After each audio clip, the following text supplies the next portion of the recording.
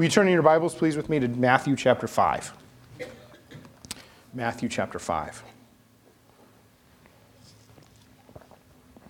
In the book of Matthew has a lot to do with the kingdom of God. Matthew is a Jewish man. He was Levi was his name formerly. He was a tax collector working for the Roman government, which was a hated position because he was oppressing his own people to take money from them. And so Matthew becomes a disciple of Christ, and he is enamored with Christ's message of not only salvation and healing, but also Christ talking about the kingdom of God. So Christ uses in the Gospels for my sake or for my kingdom's sake interchangeably about half of the time. He uses those interchangeably whenever he's talking. And so Matthew catches a portion of the kingdom of God that Jesus is talking about. And he, of course, comes to know Jesus as his Savior. He, of course, comes to understand that Jesus is God and that he has come to save us and that he will suffer the cross and rise again from the dead that we might be saved. But also, he sees that Jesus is rightfully the king of the world and that his kingdom and his kingdom administration is over all things. And so writing this gospel account, writing this account of Jesus' life back to his fellow Jews, he's trying to show them that Jesus is the anticipated king they're looking for, maybe in a different way than they expected. And that Jesus, the anticipated king, has a kingdom that is excellence beyond anything they could experience in life. Now, this is important because Jesus is a Jewish person. So what are some things that you know about Jesus? And you can actually answer this question. You know I love to do this. Put everybody on the spot. Christy, you're first. What's one thing that you know about Jesus? He's the Son of God. How would you describe him as a person? One thing. Okay, so he's loving, and you know that because he's healing people and he's in the midst of the crowds. He's not turning away the children, things like that. What else do you know about Jesus? What are some things that you can say? Last week you told us he was meek. He was meek, that's right. Meaning he had the power to overcome, but withheld it, even though he's the most powerful person in the world ever. He's an excellent speaker. He is an excellent speaker. He can hold the attention of crowds of thousands easily. What else do you know about him? Gentle and lowly. Gentle and lowly. Unless you're trading things in the temple. Right. Yeah, then he might whip you a little bit. What else? What else do you know about him? Where is he born? Bethlehem. Where's he from? Nazareth in Galilee. What does his dad do? Carpenter. What line is he from? Line of David, yeah. In the tribe of? Judah. There you go. The Lion of the tribe of Judah. So you know a lot about him. Now, in context of history, if Jesus is all those things, what does that make him? A man. He's fully God and fully man. And he's an oppressed Jewish person under the boot of Rome. Because they have taken over. And in taking over, they have installed their political people to be over the different areas. In this time period, we talked about this a little bit last week, if a soldier tells you to do something, because you are not a citizen as a normal Jewish person, generally speaking. Some Jews were citizens of Rome. Like Paul, we're going to see later, he is one of those. Most people, though, are not citizens. They are a conquered people. And as a conquered people, if a soldier tells you to do something, you are legally bound to do what they say, up to a certain amount. So you can carry their stuff for them up to 1 mile, and then your legal obligation is over. So Jesus, talking to people, says things like turn the other cheek. He's not just talking about if you get in an argument. He's talking about when the Romans tell you and smack you in the face that you're going to do something, then turn your other cheek also and don't fight against them. But that is earth-shattering. Because as an oppressed people, what would you expect a person, a great teacher, a great power? He's a prophet. He's the greatest teacher. He holds the attention of thousands when he speaks, not just because he's a good speaker, because there's something about what he says that reaches into people's hearts and they go, yes, this is what I've always wanted and looked for. And then he turns around, gentle and lowly, and does what? Heals somebody, raises somebody from the dead, casts out demons, brings people back in their right minds. What do you do with this guy? And so if you're following him as a Jewish person, what kind of things do you expect? You expect at some point things are going to shift, and that power is going to be applied against the oppressors, and the kingdom of God, meaning Israel in their eyes, is going to be reestablished. This is so prevalent in their thinking that even the disciples, as he's going to the cross, even after he's resurrected from the dead, are asking, are you now going to restore the kingdom to Israel? Because they don't understand that Jesus is not just the king of Israel. He's the king of the universe. Yes. But they will learn that. And Matthew is learning that. And in Matthew chapter 5, Jesus has come out of the temptation time. He's calling the first disciples, and he is walking and he's teaching a little bit. And suddenly a great crowd comes to him. And this Matthew chapter 5 little subheading here is called the Sermon on the Mount. And that sermon is called the Sermon on the Mount because Jesus goes up on a hillside and he sits down so everybody can see him. Sitting down was the normal posture of a rabbi teacher. Rabbi is a old Hebrew word that just means teacher for the Jews. And so Jesus goes up to teach, and he assumes the posture of a master teacher, and he begins talking to thousands of people. And here's what he says in Matthew chapter 5, verse 2. And he opened his mouth and taught them, saying, Blessed are the poor in spirit, for theirs is the kingdom of heaven. Blessed are those who mourn, for they shall be comforted. Blessed are the meek, for they shall inherit the earth. Blessed are those who hunger and thirst for righteousness, for they shall be satisfied. Blessed are the merciful, for they shall receive mercy. Blessed are the pure in heart, for they shall see God. Blessed are the peacemakers, for they shall be called sons of God. Blessed are those who are persecuted for righteousness' sake, for theirs is the kingdom of heaven. Blessed are you when others revile you and persecute you and utter all kinds of evil against you falsely on my account. Rejoice and be glad, for your reward is great in heaven, for so they persecuted the prophets who were before you. Praise the Lord for his word. Now, this list that he says is a little weird, because as he starts speaking, the things that you expect him to talk about, the things that you think he's going to address, are things that an oppressed people would really care about. For instance, if you are persecuted into a position of poverty, you cannot hold the best jobs because you're not a citizen. You get taxed by your own brothers more than they're supposed to tax you because they're stealing from you and it's sanctioned by the government.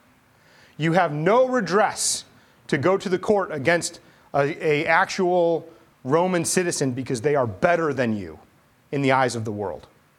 And you're expecting Jesus to open his mouth with this giant crowd and say something about those things. And instead, he says things like, Blessed are the peacemakers. We don't want peace. We want to fight. Blessed are those who are persecuted for righteousness' sake.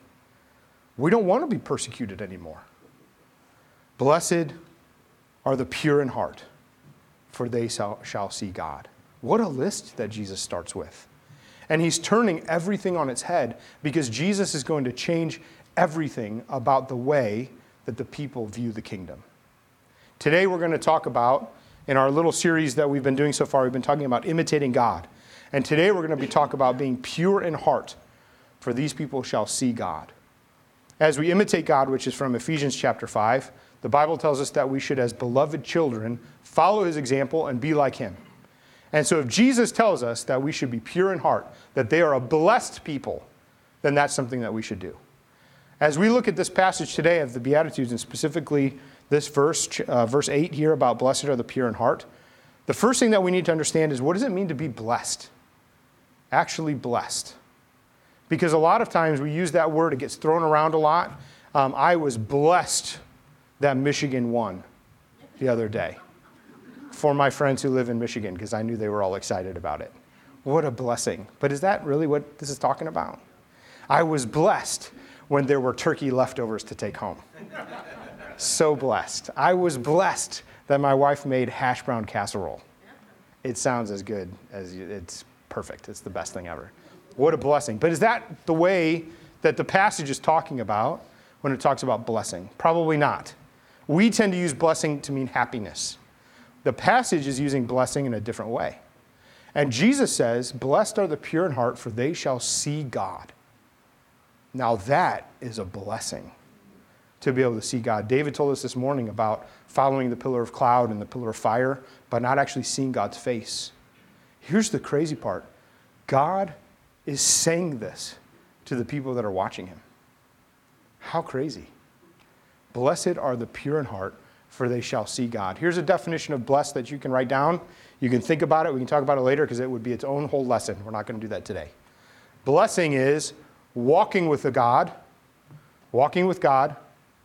being in his presence, and obeying him. That's what real blessing is. It's walking with God, being in his presence, and obeying him.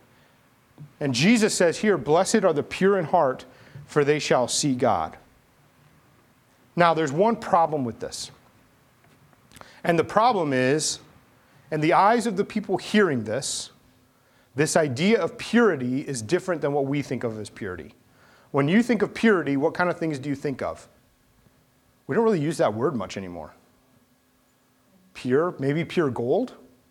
So if you're going to go get some kind of piece of jewelry, you want it to be pure and not mixed with other things, unless you're going for a certain style or something. What do we talk about pure? What kind of thing? When do you ever hear that word in the context of modern day living? Nutritional things. Yeah. What you put in your body needs to be pure. Yeah. McDonald's, delicious, not pure. We all know that. Yeah. Even Burger King, not. It's not. When do you hear pure? Conduct and virtue. Pure, yeah, be pure in your conduct, in your virtue, right? But that scale slides these days because it's compared to somebody else. So compared to that guy, I'm a saint. And that's how we tend to do things. Have you ever been in an argument and somebody says, like, compared to Hitler, what a person to compare to? I mean, come on, you're scraping the bottom of the barrel. Or they flip it around. They say, well, compared to Mother Teresa, I'm not. I'm no Mother Teresa. You hear things like that all the time. So pure, one of the ways we use that word pure nowadays is pure intentions. Are your intentions pure? But have you ever considered being pure in heart? Pure in heart? To the people hearing this, they would have heard very different things with the word purity, because to be pure is a requirement of all of the temple workers and priests who would go in and do the temple sacrifices. If you want to see God, really there's only one person, one time a year, who gets to be really in God's presence in the Jewish way of life, in the way that God had instituted the sacrificial system. Now the Bible explains the sacrificial system as a shadow for us. It's a shadow of things to come. So it resembles the real thing, the heavenly reality, but it's not exact. It's not a full picture. We get the full picture in who? In Jesus, because he is our high priest. But for the people to come into God's presence in this time period, really there's only one person who fully gets to come into God's presence, and only once a year. And that person was the high priest. So the high priest was a guy who had been determined by God that he was going to bring the sacrifices. And the high priest was supposed to, on the Day of Atonement, one time a year, have a special sacrifice that would cover the sins of the people. Now, why is that important? That's important because God had said that the people should be perfect as he is perfect. God said that for the people to follow him and to be with him, they needed to perfectly obey all of his statutes and laws and be like him and set apart. But everybody fails. Everybody fails. And so in order to come into God's presence, because he is holy, because he's apart, because he's better, because he's perfect and pure in all his ways, the people had to cover over their impurities. And the only way to do that was with blood. And the reason for that was because blood was the punishment for sin. God said from the very beginning with Adam and Eve in the garden, if you sin, you will surely die. So a life had to be taken for you to come into God's presence. Now that sounds pretty gross, doesn't it? Super gross. But can you see how much God hates sin and how important he sees these things? It's very important. So once a year, what would happen is the high priest would come, and to come into God's presence, they would need to sacrifice an animal, and they would sacrifice that animal and take its blood and come into the most holy place and sprinkle the blood on the altar and on the Ark of the Covenant all around, and then that would be the sacrifice for the people once a year. That was going to be a cleansing sacrifice where God would overlook their sin. Now, for this to happen, the high priest himself also had to be pure and had to offer sacrifices for himself, and blood had to be sprinkled on him, and then there were special washings and ceremonial things, special things they had to wear. Did you know that even in the desert, the high priest, when he went into the most holy place, was not allowed to have sweat on him? How do you do that in the desert? It's very difficult to do in the desert because God didn't want human perspiration in his presence. Your work is not what got you there. So, I need a volunteer. Who can be a volunteer for me? All the middle schoolers are out. I was totally going to embarrass them, but they're out. What's that? Wesley's here, but I'm gonna spare Wesley today. Michael, you're going to be my volunteer. Can you come up? Michael, you're awesome. Welcome. Let's give Michael a round of applause. Okay, Michael, come on up here. You're our high priest. Because I'm Jewish. Easy now. Easy. Okay, come right here. All right, praise the Lord. Okay, so here's Michael. Michael's our high priest. Now, Michael is going to go into the presence of God, into the most holy place of the temple. The temple has separate compartments. He's going to offer the sacrifices for the sins of the people. One time a year, he's got to be totally purified. So he's purified, pretend, special washing, sacrifices, all these things. Now he comes into the most holy place. This microphone is the most holy place. He sprinkles the blood. Right? Now he comes out. Now God's word says that because the sacrifice happened and because the priest did the sacrifice according to the law, the people are purified to be able to worship and to come into his presence. And so they can come to the temple, they can worship, and God doesn't forgive all their sins right away, if you will. He overlooks them. And I'm saying that because he says also the blood of bulls and goats is not what he desires. And so he's kind to the people. But here's the problem. Is this guy, not Michael, the high priest guy, pretend, is he perfect? No, he had to have sacrifices for himself first, right?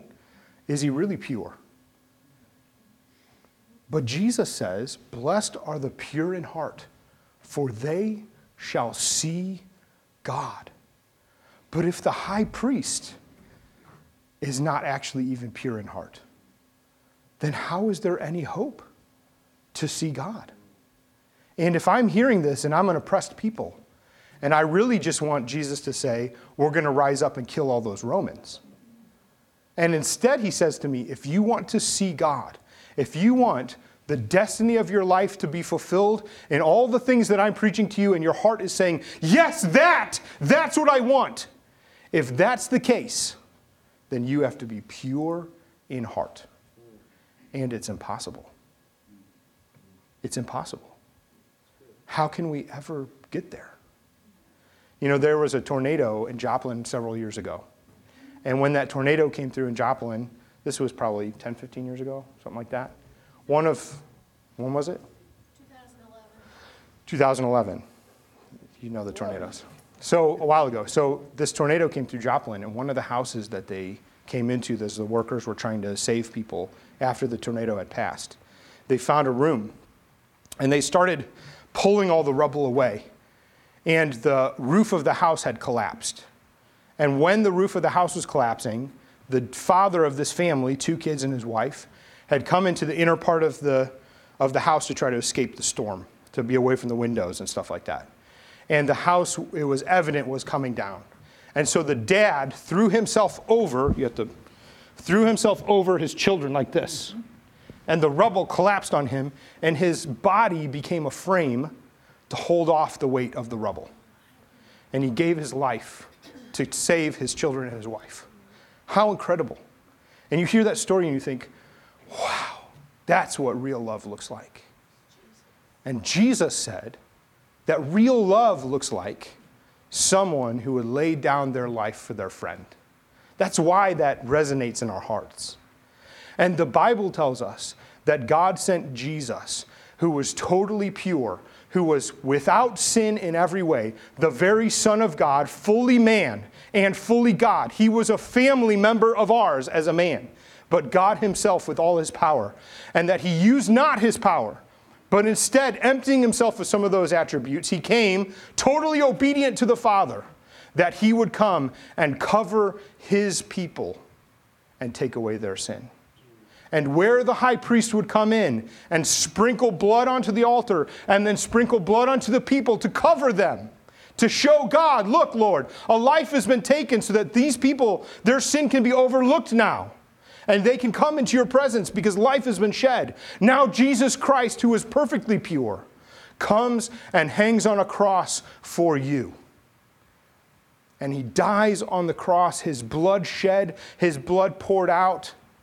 And as he dies on that cross, the Bible tells us that the Lord covers over you, covers over me, so that our sins are not just overlooked, but are completely wiped away and forgiven. Because in Christ's perfect righteousness, his blood is enough to save us. And what God does is he saves up over time all of the wrath that he has on sin, which looks like violence. Think about sacrificing an animal for a minute. It's gross. It's violent.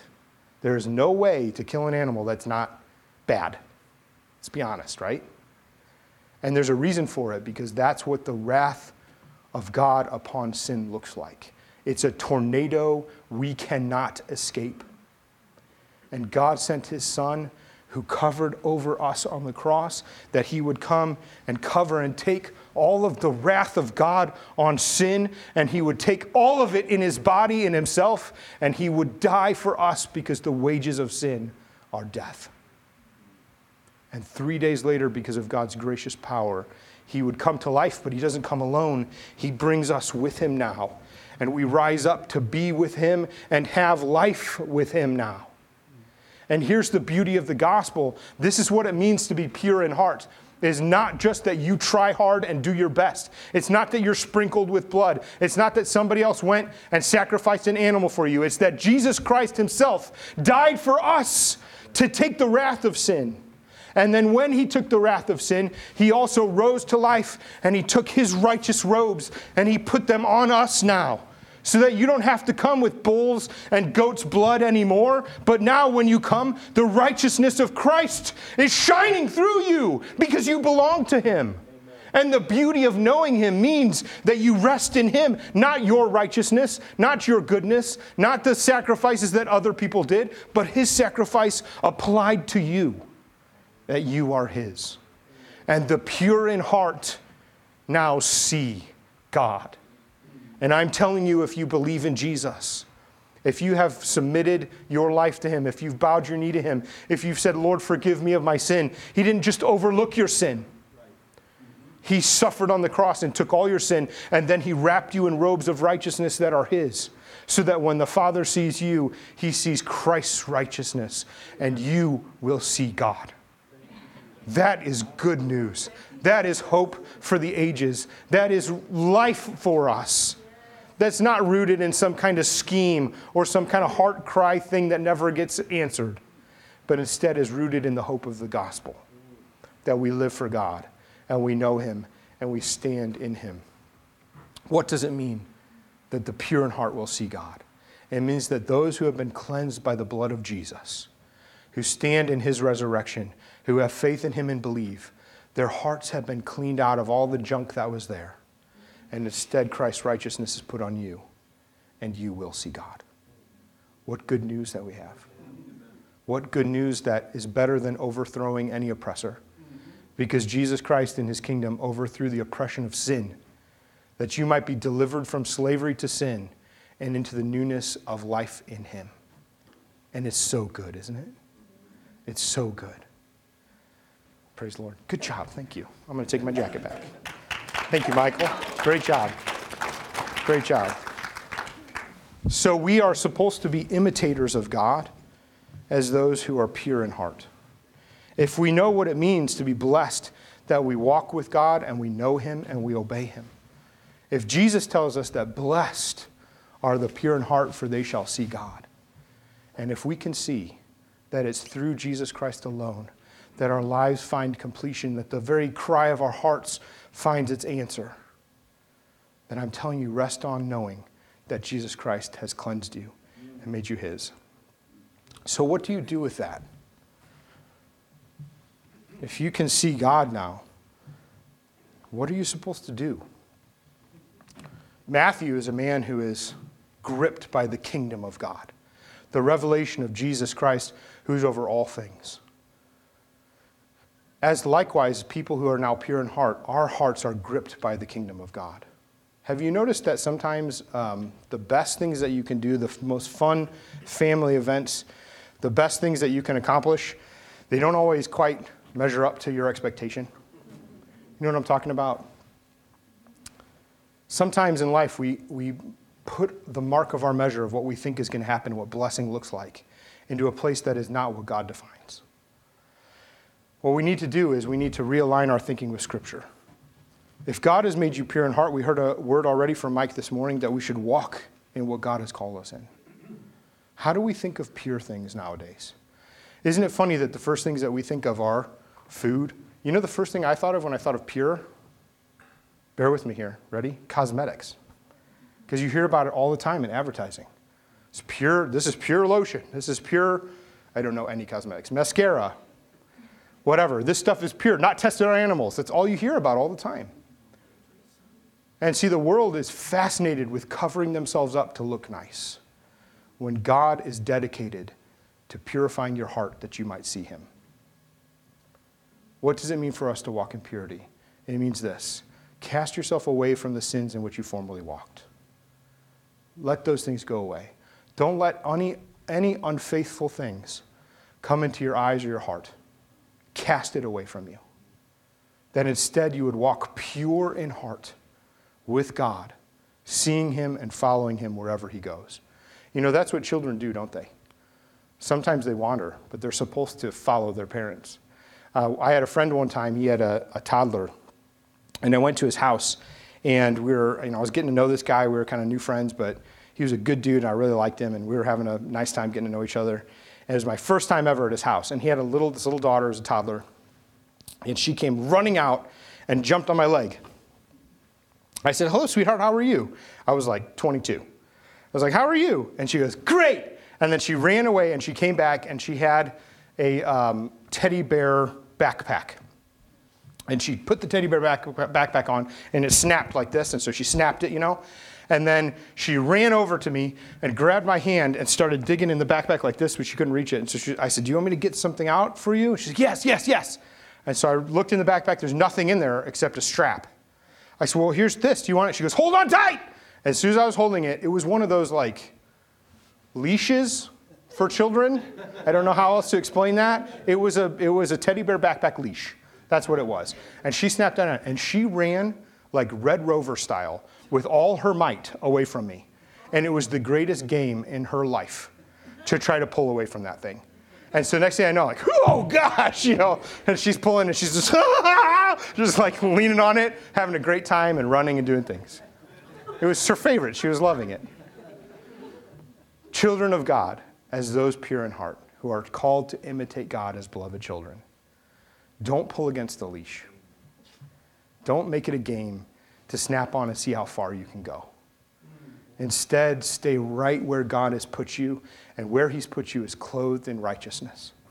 Where he's put you is pure in heart. Where he's put you is in the center of his will. Where he's put you is in the center of his love. Because Jesus said, no greater love, there's no greater thing in love than this, than one who would lay down his life for his friend. So Jesus demonstrated the greatest love of all time for you by laying down his life for you, who was not even his friend. Don't give in to the temptation that the world tells us to use purity to try to cover up blemishes. Instead, trust God that he, by his purity, has cleansed you completely. And stop pulling to the end extent and touching your toe in the water of things that you know you shouldn't. And instead come back to him and say, Lord, I want to be right with you. You know what that looks like. And here's the greatest part. The Lord Jesus in his goodness, who's already wrapped his righteousness around you, will wrap his arms around you as beloved children and pull you into himself. Because you are his. You are his. And there's no sweat that you've done that can make that happen. Instead, it was him who brought us into his holy place. Amen? Amen. So let me pray for you today. Receive this blessing.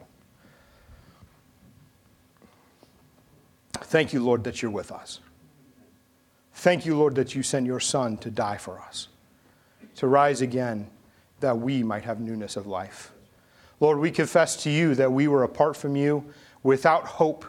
There is no way for us to be pure in heart. There is no way for us to see you. But Lord, in Jesus Christ. But Lord, because of your Son. Lord, because of what you've done. Lord, you have brought us near. You've clothed us in righteousness. You've given us pure hearts that we might see you. And so, Father, I pray in the mighty name of Jesus, help us, Lord, to see you. Help us, Lord, to walk in the middle of what you have for us and not on the edges. Lord, forgive us for times when we've pulled at the leash instead of been close to you.